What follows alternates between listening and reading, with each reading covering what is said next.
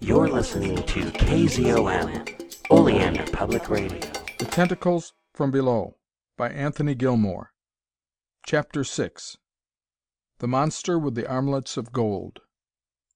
Hemingway Bowman's ardent wish, after he was whipped quickly through the round exit port of the Octopi submarine, was for a quick, clean death. The horror and mystery of his situation had left him with one conscious emotion, that he was afraid. The worst had been when he was hauled through the port, when, expecting anything, he had been able to see nothing in the dark, water-filled mystery ship.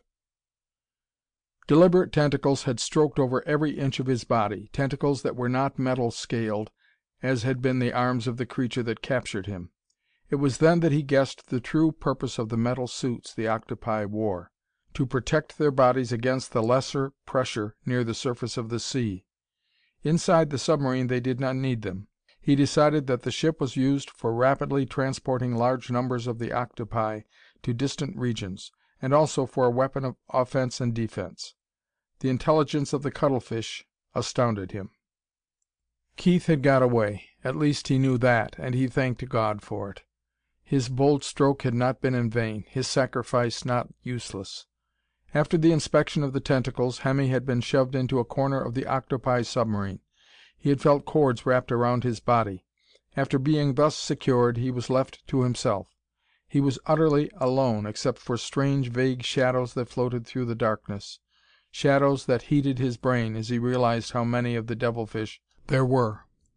Hours that seemed like endless days passed. Bowman concluded that the submarine had gone straight through the cavern and emerged finally into what seemed to be another sea. Dead silence filled the ship. What was happening he could only guess.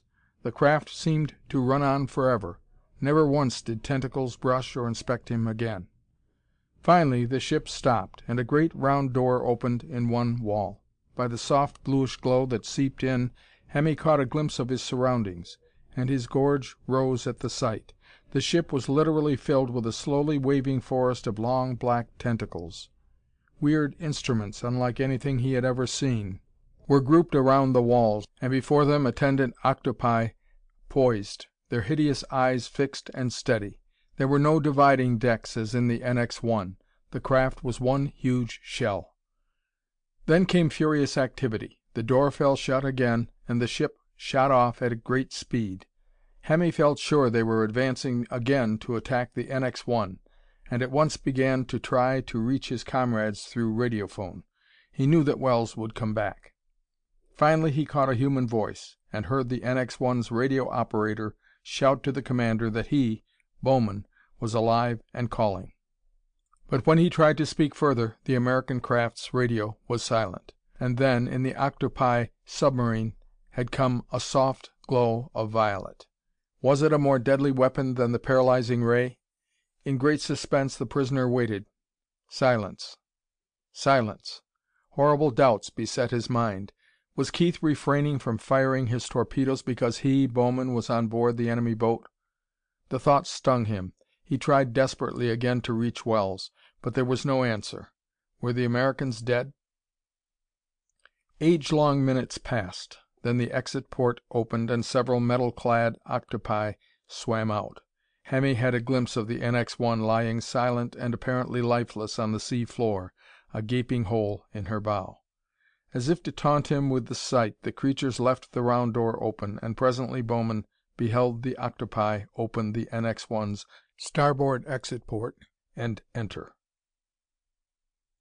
Later, the port swung open again, and he saw the monsters emerge, each gripping several men clad in yellow sea suits. That they were dead or victims of the ray was obvious from the way they limply dangled. The exit port closed, and darkness filled the octopi ship. Hemmy Bowman panted with the futile effort to break his bonds. "You devils!" he yelled in blind rage, exhausted. "Why don't you take me with them? Take me! Take me, damn your stinking hides!"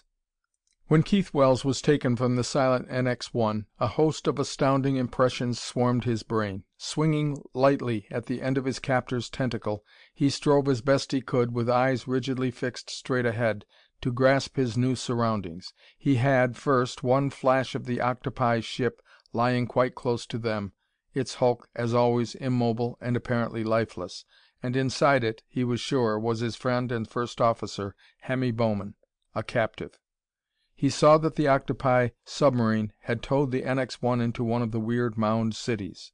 His own ship was lying in what seemed a kind of public square, and crowds of black octopi were swarming around it as he and his crew were brought out.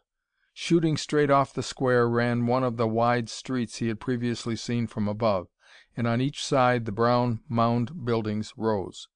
Their details were hazy, because of the cuttlefish inhabitants who swam thickly in front of them. His captors started their march down this broad street. Great crowds of reddish-colored octopi clustered on each side of it. Other swarms hung almost motionless, except for their constantly writhing tentacles, above, so that their line of progress was through what resembled a restless, living tunnel of repulsive black flesh, snaky arms, and huge unblinking eyes. Keith felt faint from the horror of it. Thousands of the monsters were there, all hanging in the soft, blue glowing water, and occasionally, as he floated almost horizontally in his captor's firm grip, his legs would brush the wall of clammy flesh, or perhaps one of the tentacles would reach out as if to touch him.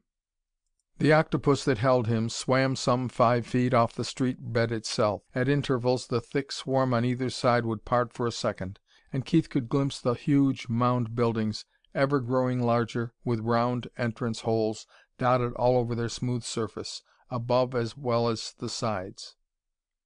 The march was ghastly. Their captors were taking them through the heart of the water metropolis, displaying their human captives as did the Caesars in Roman triumphs of old.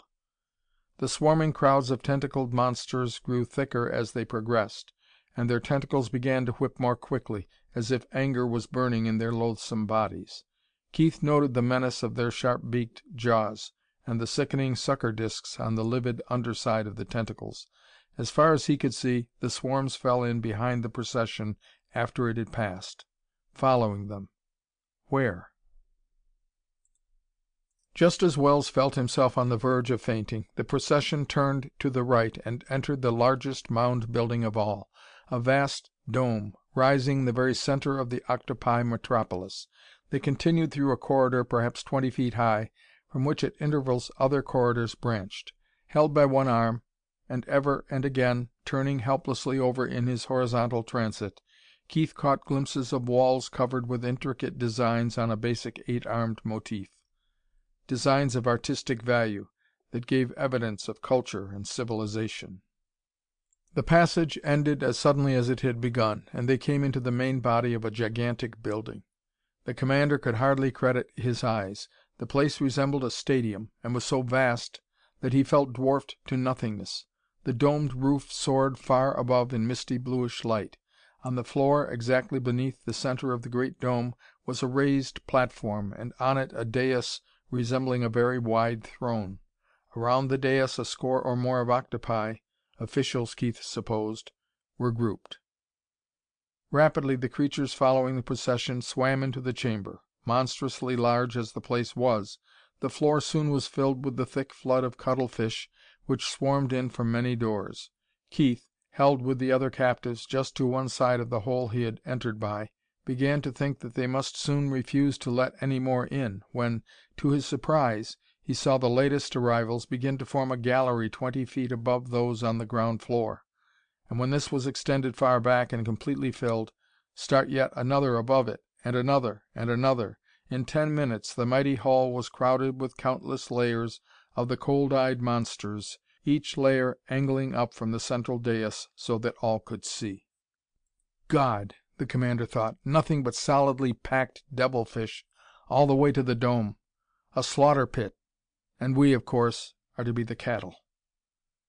Minutes passed. The throne was still empty, and the thousands in the amphitheater seemed waiting for an occupant. Keith wished he was able to close his eyes. The restless, never-ceasing weaving of the countless tentacles in the levels above made the scene a nightmare. Some waved slowly, others whipped excitedly, but never for an instant did one pause. The movements were like the never-ceasing shifting and swaying of the trunks and feet of elephants. In the dim glow the huge chamber seemed to be filled with one fantastic, million tentacled monster that stared with its thousand eyes down on the forlorn group of puny human beings.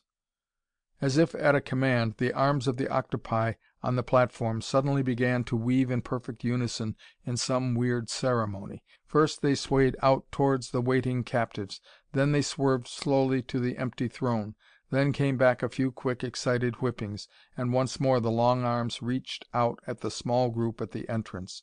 This went on for some minutes. Then, very suddenly, a creature swam up from what must have been an opening in the floor onto the dais throne. Keith saw it well. It was an octopus, a giant amongst octopi, and Wells knew at once it was the ruler of the realm, the lord and master of the swarming galleries and the cities of mound buildings. It was larger than its fellows by a full 3 feet, and, encircling each great tentacle just where it joined the central mass of flesh, was a broad, glittering band of polished gold. 8 thick armlets that ringed the creature's revolting head body with a circle of gleaming pagan splendor. Keith could almost fancy that a certain royal air hung over the monster. The huge, unblinking eyes of the king stared at the horror-frozen captives. One long tentacle lifted slowly upward, and their captors at once started towards the throne with them. The score of octopi on each side stilled their weaving arms. A battery of emotionless eyes drilled into Wells's paralyzed body. He felt faint. Unquestionably, the horrible ceremony was leading up to some form of cold-blooded sacrifice. The monarch stretched a mighty arm towards Keith, and as in a dream he felt himself lifted out of his guard's grasp. The snake-like tentacle gripped him about the waist and held him dangling like a puppet 20 feet in the water, while the 2 deadly eyes stared steadily at him.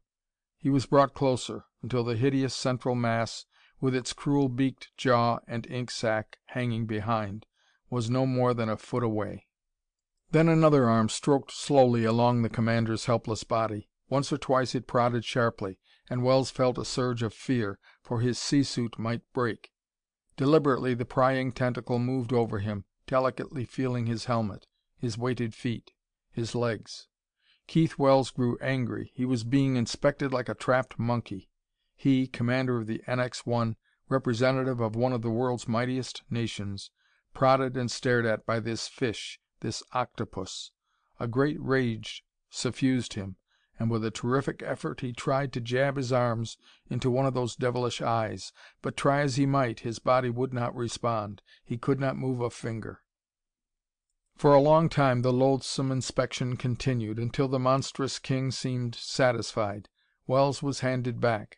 There followed an interminable period in which nothing whatever was done, as far as he could see. He was sure that they must be talking, debating, but no sound reached his ears through the tight helmet. All the time the endless motion in the swarming levels above went on. It became hazy, dreamlike, and in spite of himself the commander began to feel drowsy. The weaving and swaying was producing a hypnotic effect. At last the desire to sleep grew overpowering. Wells and his men were more than half unconscious when their original captors finally pulled them back from the royal presence and began a humble retreat from the throne room. Slowly they backed to the entrance.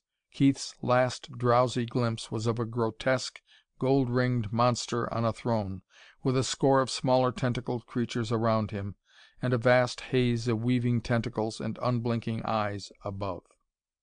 They passed from the huge chamber. The commander felt delirious, as in a nightmare, but he knew that they were again in the long corridor, and that their captors were taking them further into the mighty building, further from the street outside. He glimpsed great rooms branching off the corridor, and swarms of black octopi inside them. The light became fainter, and at last the procession turned into a separate, rough-walled chamber, dimly lit and empty. Wells felt the grip around his arm loosen, and he floated limply to the floor among his men. He slept.